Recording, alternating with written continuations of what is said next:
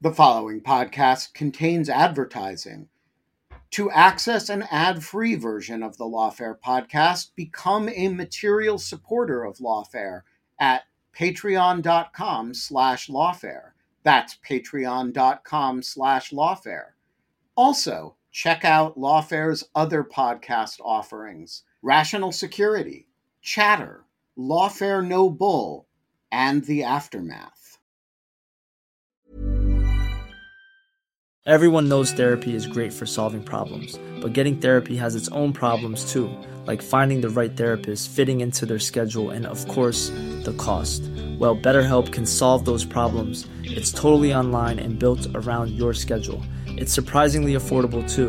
Connect with a credentialed therapist by phone, video, or online chat, all from the comfort of your home. Visit BetterHelp.com to learn more and save 10% on your first month. That's BetterHelp, H-E-L-P.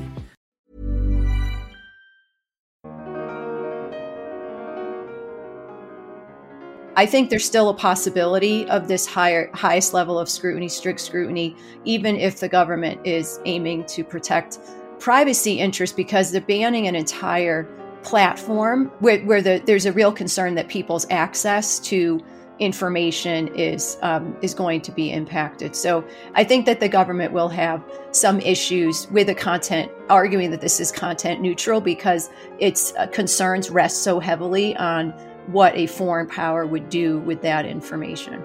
It seems very speaker-based or platform-based and not neutral in the way that we usually think of time, place, and manner restrictions. I'm Alan Rosenstein, Associate Professor of Law at the University of Minnesota and Senior Editor at Lawfare. And this is the Lawfare Podcast, April 14th, 2023. Today, we're bringing you an episode of Arbiters of Truth, our series on the information ecosystem. Over the past few years, TikTok has become a uniquely polarizing social media platform. On the one hand, millions of users, especially those in their teens and 20s, love the app. On the other hand, the government is concerned that TikTok's vulnerability to pressure from the Chinese Communist Party makes it a serious national security threat. There's even talk of banning the app altogether. But would that be legal? In particular, does the First Amendment allow the government to ban an application that's used by millions to communicate every day? To think through the legal and policy implications of a TikTok ban, my co-host, Matt Peralt, and I spoke with Ramya Krishnan, a staff attorney at the Knight First Amendment Institute at Columbia University, and Mary Rose Papandrea, the Samuel Ash Distinguished Professor of Constitutional Law at the University of North Carolina School of Law. It's the Lawfare Podcast, April 14, a TikTok ban and the First Amendment. Mary Rose, could we start with you, and can you just walk us through what is the framework for a First Amendment challenge to a TikTok ban? Sure. The people challenging a ban, whether it's TikTok or the users, will argue that a ban is a prior restraint subject to the highest level of constitutional scrutiny. Under this framework, the government would need to demonstrate a compelling government interest and that the ban is narrowly tailored to achieve that interest. And most importantly, I think, as it will come out in our conversation, that the ban is the least restrictive way of achieving that interest. The government would argue that it is what we call a content neutral ban, subject to a lower level of scrutiny, intermediate scrutiny. Even here, however, the government would still have to satisfy a somewhat less robust, narrowly tailored requirement and show that the regulation this ban is serving its compelling government interest and that there isn't a less restrictive alternative. I think one of the differences here is that the court would be less likely to suggest other possibilities that they could have done. So those are the two frameworks. They're competing frameworks. So it's not clear what a court would do. Yeah, and let me ask a follow up, and Rami, you should also feel free to jump in with thoughts on this. How, if at all, does the analysis change if there is a sort of national security or foreign policy context? Obviously, the First Amendment doesn't itself make an exception, but I do think there's a sense, at least, in which courts are perhaps a bit more deferential on these topics when the government can credibly assert that this is not so simply a matter of domestic communications, but there's a real national security concern going on as well. I would say that the government will certainly argue that the courts should be very deferential to the government's claims on national security grounds. This is true in every national security type of case. But the courts have been pretty clear that even when national security is involved, that does not eliminate the scrutiny. So there'll be some matter of deference, particularly on any predictions that the government is making about national security risks. But in general, there would be still pretty heightened scrutiny here of the government's claims, notwithstanding the national security context. Yeah, and I mean, just to add to that, I think it's notable that when the TikTok and WeChat Trump bans were challenged a few years ago, the national security interests asserted by the government were not automatically credited. And in fact, one district court rejected precisely the national security interests that are being pointed to now, which are that, we need to prevent China from using TikTok as a tool for pushing disinformation. And we need to make sure that Americans' data is secured from the Chinese government. So what the court said in the WeChat case was that while that might be a compelling interest, a flat-out ban on WeChat was not sufficiently tailored to that interest. There were a number of sort of less restrictive alternatives that the government could have pursued, but didn't. I'm so glad Ramya brought up these prior cases because we do have some insights into how a court might handle these questions because they have come up in government attempts to restrict WeChat and TikTok in earlier cases. And one thing I wanted to highlight was that it is important for the government to be very clear about what the national security risk is, because I've seen it articulated in a number of different ways on a spectrum from a concern about, using TikTok or, other platforms owned by foreign companies to engage in hacking or disrupting the systems themselves, like sort of traditional cybersecurity concerns. But then, which is easier to credit and does not raise as many First Amendment concerns. But then it goes on a spectrum to protecting the data, to protecting Americans from disinformation. And when you go to that end of the spectrum, the First Amendment concerns become much more heightened. So I would say that the first thing the government needs to do is be very clear about what the risk is here, because it's been articulated in different ways. I think that there's an interesting wrinkle with the government's interest in sort of protecting Americans from disinformation, because the court held in a series of cases, but sort of most famously in a case from over 50 years ago called Lamont versus Postmaster General, that Americans have a First Amendment right to receive information and ideas from abroad. And that extends to what you might characterize as foreign propaganda or disinformation. So there's a question, I think, whether that interest is even legitimate. And interestingly, in that WeChat litigation from, a few years ago, the government actually sort of tried to move away from that interest because the plaintiffs in the case argued, well, that's a content-based purpose. So that, means that this ban should be subject to strict scrutiny. And the government said, no. Our real interest here is in protecting Americans' privacy. So I think they know that they're weaker on that ground too. So could we actually go back to that point? Because that feels like a critical one that we sort of move through relatively quickly, which is just this fork in the road between intermediate scrutiny and strict scrutiny. And I really want to understand here what the delineating factors would be, and then how a court would sort of choose between those two routes, and then what you think the government would say potentially to try to lower the level of scrutiny, and what TikTok might say to try to ensure that it is subject to a strict scrutiny analysis. Sure. I think, it could very well go to the purposes the government asserts for restricting the speech. As Ramya says, if the asserted interest is to protect Americans from disinformation, that is absolutely a content-based restriction just on its face. There's no way around it. So that would clearly be subject to heightened, strict, highest level of scrutiny. I think there's still a possibility of this highest level of scrutiny, strict scrutiny, even if the government is aiming to protect privacy interests, because they're banning an entire platform where there's a real concern that people's access to information is going to be impacted. So I think that the government will have some issues with the content, arguing that this is content neutral because its concerns rest so heavily on what a foreign power would do with that information. It seems very speaker based or platform based, and not neutral in the way that we usually think of time, place, and manner restrictions. Yeah, I mean, I think that potentially the most straightforward pathway to strict scrutiny is by characterizing the ban as a prior restraint. And if it's a prior restraint, it becomes presumptively unconstitutional. And I think that the courts scrutinize the interests being raised by the government much more closely, and that includes if they're asserting sort of national security interests.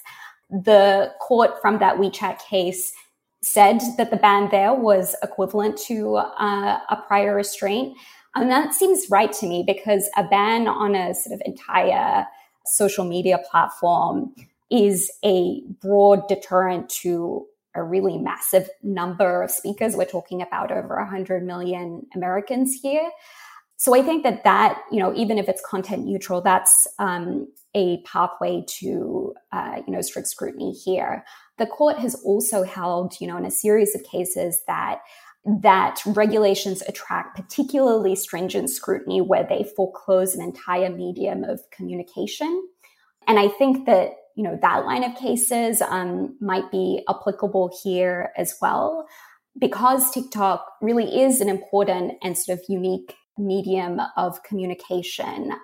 I'm sure the government would try to argue that it's, fungible with all the other social media apps that Americans have access to. But TikTok has, it skews towards young people. It's used by over 2/3 of young Americans. For these young people, I don't think TikTok is fungible with its competitors.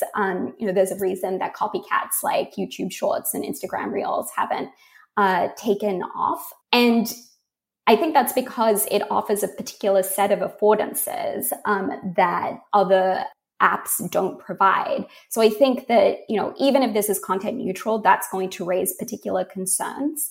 And, a case that I think is particularly relevant here is the Supreme Court's decision in a case called Packingham.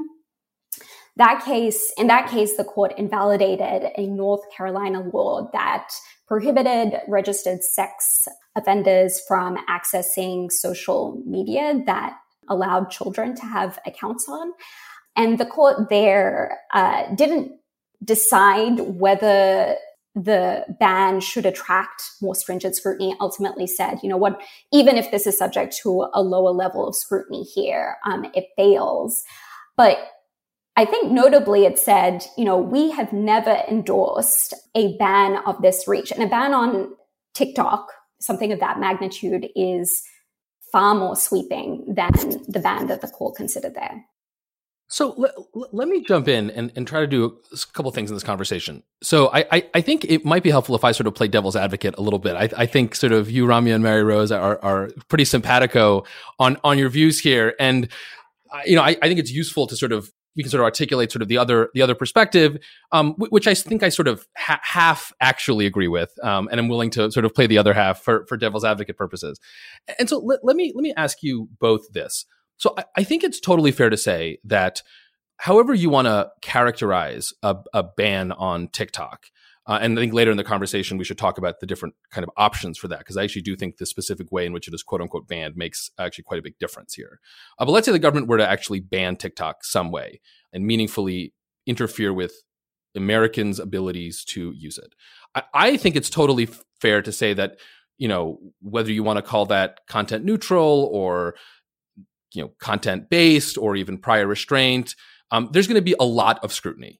Exactly how much, I think we could parse over. I personally am of the view that the fine distinctions between, this kind of intermediate scrutiny and this kind of strict scrutiny are sort of less helpful. It's sort of a fight over words. And I think especially for something that would be kind of relatively unprecedented like this, I'm not sure how much the specific categorization would matter. So I think it's safe to say that as a legal matter, it is and ought to be the case that the government's analysis here and reasons will be very seriously scrutinized. So that being said, though, why isn't it sufficient for the government to say, look, this is not just a platform.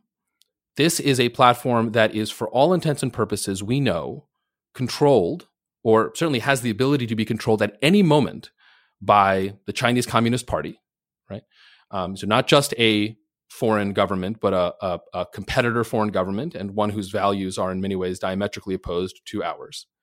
And let's talk about the disinformation piece, because I think that's actually the most interesting ground on which the government can fight this fight. They can, through tweaking the algorithm, change what is presented to Americans. And we know that they treat TikTok internally and how that algorithm works very differently than how that algorithm works in the United States.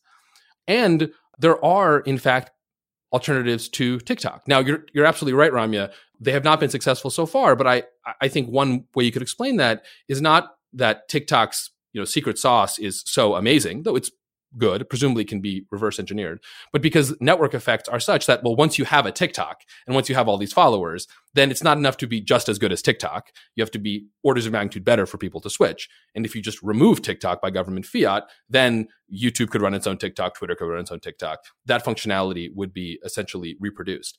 And that those things itself, at some point, allow the government to ban this service. And I guess the sort of maybe short way of encapsulating this like long-winded hypothetical is, under what circumstances do either of you think, or do you think, that the US government could in fact ban a foreign social media platform on the grounds that allowing a foreign government such entryway into the American media space creates too many risks of foreign manipulation of our information environment? Because I do think that is ultimately the most interesting question here, and the one where sort of the tensions are most sharply drawn. Okay, Alan, I have a lot of things to say in response to what you just said, and I appreciate you playing devil's advocate. That's great. So first, I do agree with your comment that the level of scrutiny, the label that we put on the level of scrutiny, may not be the most important. So I will highlight for the listeners the Holder versus humanitarian aid case, which ostensibly applied strict scrutiny, but I think most commentators believe that it in effect was not a rigorous level of scrutiny. So it's certainly true that it's possible, even if a court embraces even a prior restraint idea, but certainly if they say strict scrutiny, that it could in effect be applying slightly lower level of scrutiny because it is the national security context. So I just want to make that clear, that I don't think I disagree on that point. I don't think, and I've really pushed back on this disinformation of theory as being the strongest theory, because I think, and for some of the reasons Ramya has already said, but the theory that I've seen in reviewing prior cases and recent assertions by the government is that they're really worried about what the Chinese government is doing with the data and the potential for espionage and recruiting, blackmailing, recruiting spies, I suppose, and that those are real risks that the government can show. There was a revelation in December 2022 that the company had gotten information about journalists. So we have that evidence. So that puts the government on firmer ground. And then my final just comment, and then I will deal with your hypo, or I'll let Ramya talk, and then I'll talk more, is that that I don't think that if the government goes that route where it highlights the potential dangers TikTok poses to its misuse of users' data, biometric data, facial recognition, and so on, that the courts will question that there is, in fact, a national security risk. So I think that the real obstacle for the government will not be, as you say, the level of scrutiny, or even whether it's adequately shown that there is a national security risk. What the real problem will be is showing that banning TikTok is the way to remedy that risk. So that's where, and I think you were getting there with one of your questions. So, but I just want to, just respond and offer those thoughts first. I'm going to stop talking and let Ramya now jump in, and I'm happy to come back to talking about the disinformation hypo that you posed. Yeah, and Rami, before you answer, I'm very curious your thoughts. I just wanted to clarify one thing. So, Mary Rose, I completely agree with you that probably both as a factual and as a legal matter, the argument from privacy, the argument from hacking is going to be probably more effective. And so that's what I would expect the government to lead with. It does nevertheless strike me that kind of conceptually speaking, if I just put on my First Amendment law professor hat, the most interesting argument, like the one that to me draws these issues sort of in their most bright light, is the question of whether or not the government can, under any circumstances, where there's any set of circumstances where the government should be able to do something as dramatic as ban an entire media platform, because the dangers of that media platform being used for foreign propaganda purposes is so great that even though the First Amendment, as Ramya points out, if it hates anything, it hates prior restraint, recognizes that the danger of foreign disinformation is so great to the kind of overall communicative environment that even the First Amendment says, yeah, we're going to allow this prior restraint because there's an even bigger thing at issue. And to me, our discussion about TikTok and sort of the general discussion that, here and generally is constantly kind of circling around that. And I just want to kind of poke at that nerve because I think I don't know what I think about that. And it strikes me as an incredibly hard problem. Yeah, I don't know. It's, I can't say that there is no world in which that interest would justify banning an entire social media app. And I think that that's because there are so many things that the government could do before actually banning an app that could go some way to address that interest. I mean, it could tell Americans that is how a platform is being used, that it is essentially a tool for foreign propaganda and disinformation, and Americans can make their own decision about whether to continue using the app or not. I mean, I think the problem here is that the risk that China is going to use TikTok's algorithm in this way is speculative. At least the government hasn't shared any evidence that the algorithm has been used that way in the past. And the same is true, quite frankly, of the data security concerns that have been raised, to the extent that the concern is that the Chinese government might at some point force TikTok to provide Americans' personal data.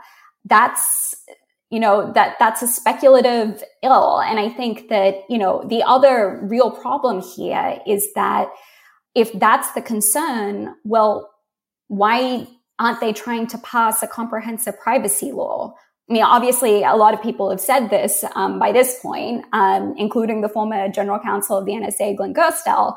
But China can get a lot of this same information through the thriving network of data brokers that we have in America. So it's not even clear that a ban on TikTok is going to be effective in achieving the government's purported goals here. And I'll add, just going back to the disinformation front, the one problem with that argument is that so much of TikTok has nothing.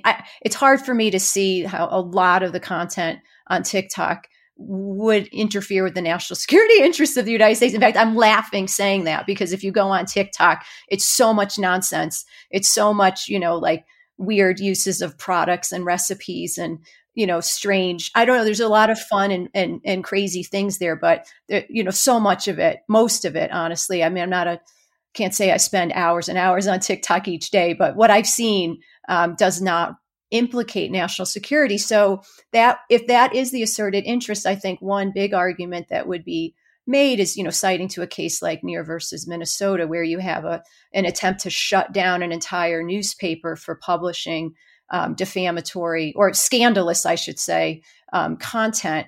And the court, and this is an old case, I understand, but the court said, you can't ban an entire publication because, it had one thing that was scandalous. So I think that would be one of the problems. Whereas if the government asserts some of these other concerns about, say, the misuse of data, that's something that is broadly applicable throughout the app that doesn't depend on the actual content of what people are posting. And so you wouldn't necessarily have the same concern that you're just taking not just a hammer, I don't know, like a giant I don't know, a giant thing and smashing something when you really don't need to do that. This, and I agree with Rama, then we have other issues about less restrictive alternatives. But to me, the disinformation rationale really would not support banning the entire app, because so much of it is just really, even with the best algorithms, I just don't think would really undermine national security in a realistic way.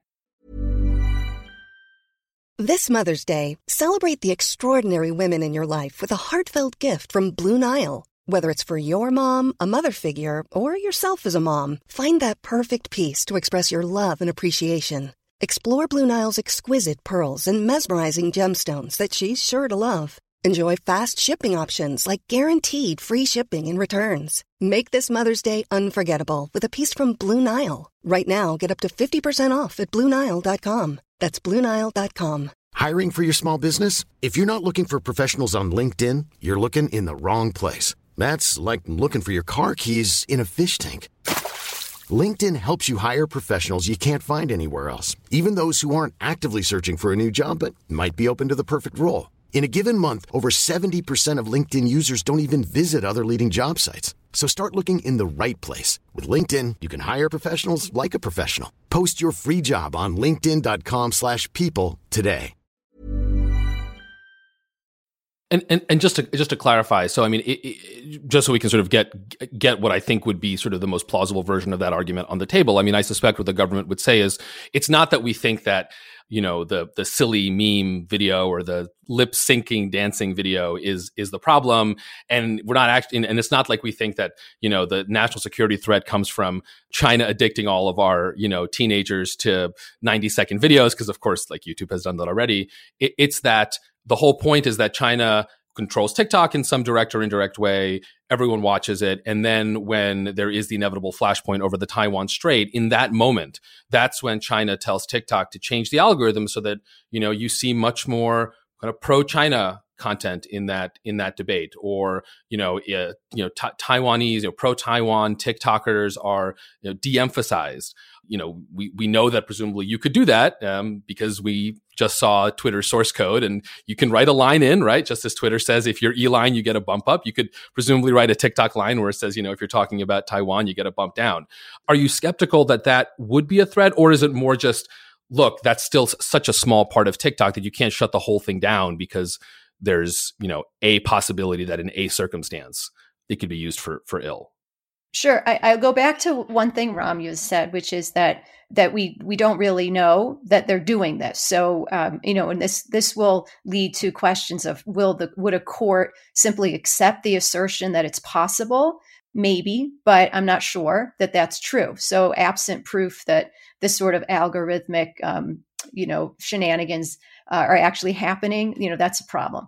But yeah, I think I just have a problem with banning the whole platform because of this, given so much of it is not posing a national security harm. The other thing I'll raise is, I know there are other efforts underway in the United States to regulate the social media platforms more generally. You have both sides of the aisle for different reasons wanting to restrict and interfere with content moderation policies on U.S. platforms for the very same concerns, not, that there's been a manipulation of what people see.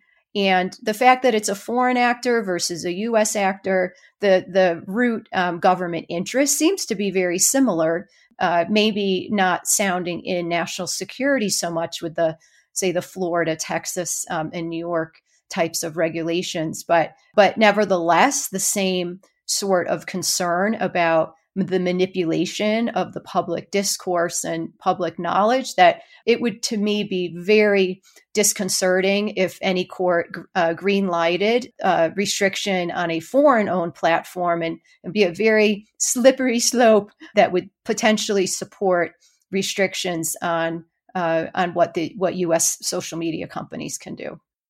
How does the jurisprudence wrestle with this issue of risk versus harm, which I assume in many cases is probably a really important distinction, but it seems like in the technology sphere, it's a massive one, in that tech companies have the capability, in theory, to do lots of harmful things. I think all the things that have been alleged about TikTok, including Alan's excellent hypotheticals, are certainly possible. It's almost, I think the company could not disprove those as possibilities. And actually, other US companies would be unable to disprove similar hypotheticals, that you could have rogue engineers who are paid plants from the Chinese government who are making tweaks to algorithms and making tweaks to newsfeed distinctions, for instance, that could harm US national security interests in some way. It's very, very difficult to prove that that can't happen or isn't currently happening. TikTok seems to me to be in this very challenging position of having to wrestle with those hypotheticals.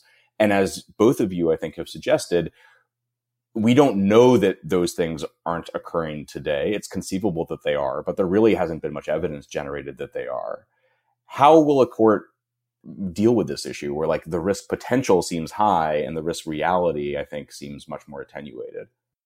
I think that the fundamental problem that the government is going to face is that the courts have made clear that hypothetical threats really aren't enough where speech is at issue. And that includes, at least as a theoretical matter, that applies, where the government is asserting national security interests. So the fact that, China might do so and so shouldn't be enough if, the case law is being applied faithfully here. But, as Mary Rose mentioned before, sometimes courts get much leerier and flexible when national security is being asserted. So it's difficult to know. I will say that, yes, it is possible that some of these things are going on already, and the government knows that. But the government should have to make its case publicly, I think, if it's taking this really drastic measure of banning an entire social media platform. It's an unprecedented step. And if it has evidence, it should be at least putting forward that evidence or some version of that evidence before the American public. And that isn't a step that it's taken thus far. But I think if we keep moving towards this ban, I think it becomes much more important that this case gets made publicly. I guess I'm less worried about the government being able to show that there's a national security risk and that a court would not credit that risk. I just go back to, I just don't think the disinformation theory is the one that would be the best approach for the government. But I think there is a real risk, if not reality, of the Chinese government using the U.S. public's or the Americans' data in nefarious ways. I think that's just where I think there's a lot of energy in the intelligence community on that very front. So yes, would we love to see that evidence? It would be great. Does the government have that evidence? I bet it does, certainly as a general matter, that this is something that is common now, is like the sort of new front in the intelligence world of collecting and weaponizing the data, including biometric data of citizens in foreign countries. We've been talking so far as if a ban is the most likely option. And I don't know what all of you think, but I think it's not the most likely option. Secretary of Commerce Gina Raimondo said something along the lines of, this would be politically detrimental to us to alienate all the TikTok users of America. And so it seems like there are significant political consequences to moving forward with the ban. The other major option on the table for addressing some of the risk that's been debated here is divestment. So requiring ByteDance to spin off TikTok, at least in theory, to an owner who is more American. I think there are lots of questions about what that means in practice, but that's the general idea. If the government moves in that direction and doesn't implement a ban, but requires divestment, is there still a First Amendment challenge there? And what do you think the merits of that are? I think it probably depends on why they're forcing a sale. If they're forcing a sale because they don't like what TikTok is saying through its editorial decision making, that seems like a First Amendment problem to me, because they would effectively be trying to eliminate a disfavored speaker. And as we've been talking about, we know that that's a key motivation for many lawmakers and officials. They're concerned about TikTok being used as a tool for pushing disinformation. At the recent House hearing, we also saw many lawmakers ask TikTok CEO why it wasn't censoring more content about sex, drugs, and violence like its Chinese counterpart, Douyin, which has been forced to censor that content by the Chinese government. So if those concerns are driving an eventual divestment order, I do think that there's a real question whether the order still violates the First Amendment. But I do think it's like a slightly more complicated issue. I mean, the other argument I've seen floated is that, TikTok could argue that a divestment order amounts to a ban because China will essentially veto the sale of TikTok's algorithm, which is TikTok's entire value proposition. I'm a little bit more skeptical about that argument because it would involve this intervening step by the Chinese government. But I'm curious what you guys think. Let me just ask a follow-up, just so I want to clarify to make sure I understand the arguments that you've initially made, which is that if the motive for a divestment is we don't want this communications platform controlled by a Chinese controlled entity, right? Let's just describe it that way, or a Chinese government controlled entity. That raises a First Amendment concern because you are targeting speech on the basis of the speaker or sort of the architect of the speech. I'm assuming the argument is not that like the Chinese Communist Party has a First Amendment entitlement. So I'm assuming that it is more, look, we don't want the government to be able to modify the information environment for like U.S. listeners based on the government's sense that a particular speaker is bad versus good. And then if that's the argument, then I guess my question is like, is it really the case that the US government can't try to prevent a competitor nation from influencing the US communicative environment if all it does is change ownership? I mean, I get the argument. It does strike me as like, it's not a small claim about the First Amendment. I just want to make sure that I'm characterizing what you're saying fairly.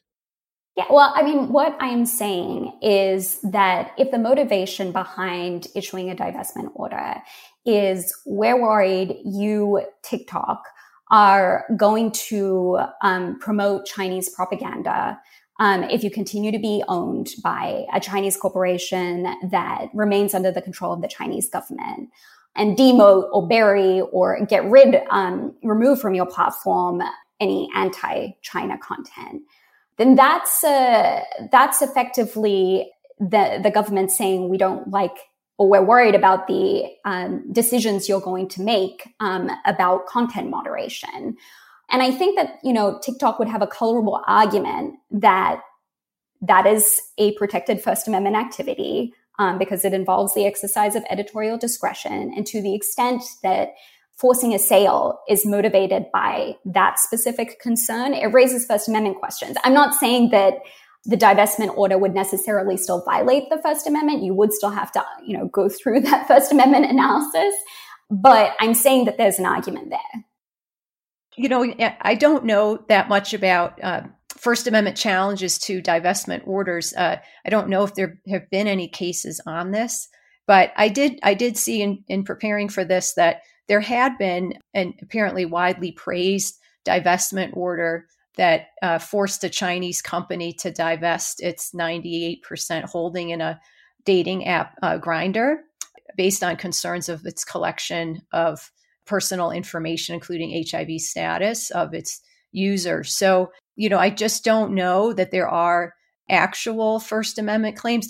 Maybe there are. I would suggest that, one concern is more of a, international political, what kind of message are we sending? Because we have to keep in mind that we are the beacon of free speech and, around the globe. Like typically we are trying to encourage more totalitarian nations to have a free information economy.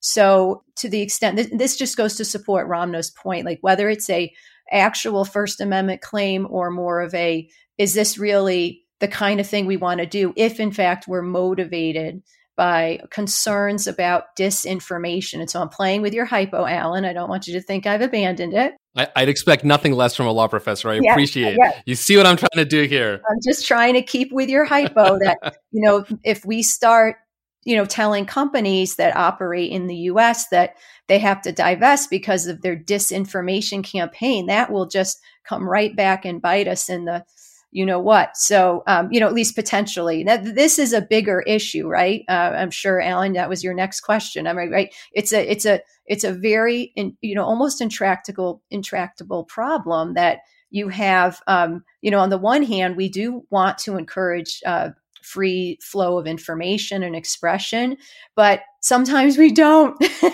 and so, how do we do that when we think that we have a true national security threat that might justify restriction of speech, but we don't want other countries to, throw in our faces, well, look what you did. So now we're going to do that. So Facebook needs to be sold, and, other Twitter and so on, everything needs to be sold to a non-US actor. That would be really detrimental for us.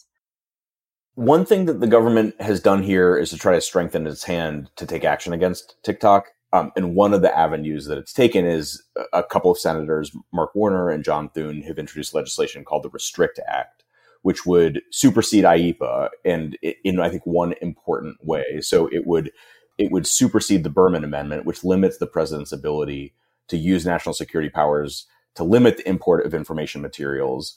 This was the basis of the judge's decision that struck down the Trump administration's attempt to ban TikTok.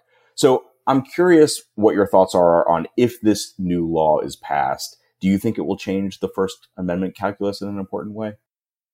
I mean, no, I don't think so. I mean, I think you're right. The bill is an attempted end run around the Berman Amendment, but you can't end run around the First Amendment. It's true that the bill wouldn't require the president to ban TikTok, but it would authorize him to take that action. And if TikTok were banned, I'm not convinced that the First Amendment analysis should be different.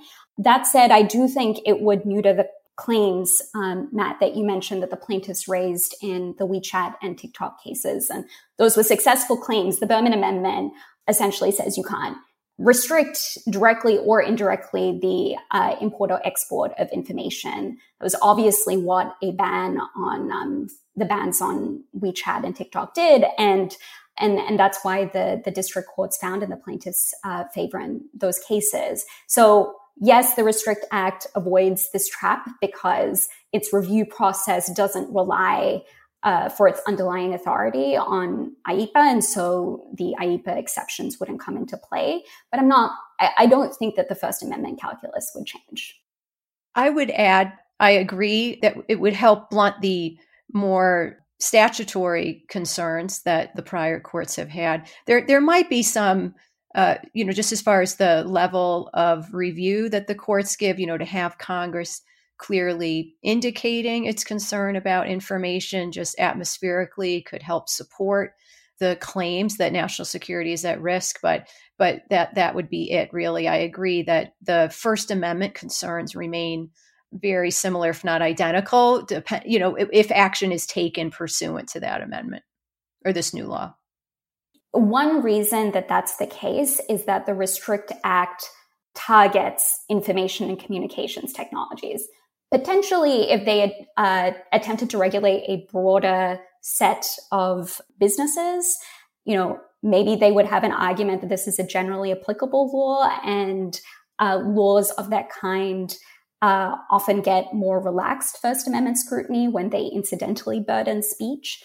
But I think the fact that they're going after information and communications technologies kind of gives the game away. And the co-sponsors have been pretty clear that they had TikTok in mind. When writing this bill. All right. So here's our final question. We've focused most of this conversation, I think, on kind of what the First Amendment says and how you guys think that would map onto the case of banning or divesting TikTok. We'd like to get your thoughts on whether you think that's a good thing or a bad thing. So let's say that the government bans TikTok and the First Amendment is then used to block the ban. So TikTok continues on even over the objections of the US government. In that case, to use the parlance of the tech sector, is the First Amendment a feature or a bug? I love the First Amendment, so to me, it's always a feature. But I would say that, this would, if that happens, it would push the government to think about alternatives, and there are alternatives here, and it depends on what the government's true interest is. But if the government's true interest is protecting the data of Americans, well, never mind, we've also heard, I think it was Alan mentioning, concern about young children getting, victimized, preyed upon, and so on. Like, those are concerns that are not unique to TikTok, and the government needs to face those issues head on, just as, say, the EU has, and perhaps pass some legislation that would protect the data privacy of Americans in a meaningful way, because it is still possible for the Chinese government and other governments to obtain information about U.S. citizens without running a platform to collect that information themselves. They can buy it on the market. So that would be the upshot. So in other words, the First Amendment does not mean that the government is powerless to counteract some real national security concerns. I think the disinformation theory, though, is one I have said before is a very dangerous theory. And I absolutely think it is a feature of our First Amendment that we do not allow our government to tell us what information we can receive. Ramya, what about you? Yeah, probably unsurprisingly, as a First Amendment lawyer, I agree with Mary Rose. Alan, we're really relying on you here as devil's advocate to inject some diversity of opinion here. I don't think it should be easy to ban a social media platform, particularly one that's used by a third of Americans. The government should have to carry a heavy burden of justification. It shouldn't be enough to point to speculative national security risks. It should have to show that those risks are real and that it can't address those risks in narrow ways. Americans are crying out for a comprehensive privacy law. Give us this privacy law. So, I think that, if that's their concern, that's the route that they should take. And I have exactly the same sort of issues that, Mary Rose does with the sort of disinformation justification. I'm just not sure it's a legitimate interest. It is hard to play devil's advocate when there are two such excellent advocates on the other side who have the benefit of actually believing in what they're arguing, whereas I'm mostly just confused all the time. Thank you so much, Ramya and Mary Rose, for joining us. This is, I'm sure, not the last time we'll talk about this, and probably not the last context, with the rise of ChatGPT and our future robot overlords of this difficult questions around disinformation and the dangers of regulating disinformation and all of that. So thank you so much for joining us. Thank you. Thank you for having us. The Lawfare podcast is produced in cooperation with the Brookings Institution. You can get ad-free versions of this and other Lawfare podcasts by becoming a Lawfare material supporter at patreon.com/lawfare. You'll also get access to special events and other content available only to our supporters. Please rate and review us wherever you get your podcasts. Look out for our other podcasts, including Rational Security, Chatter, Allies, and The Aftermath, our latest Lawfare Presents podcast series on the government's response to January 6th. Check out our written work at lawfareblog.com. The podcast is edited by Jen Patya-Howell, and your audio engineer this episode is Noam Osband of Goat Rodeo. Our music is performed by Sophia Yan. As always, thanks for listening.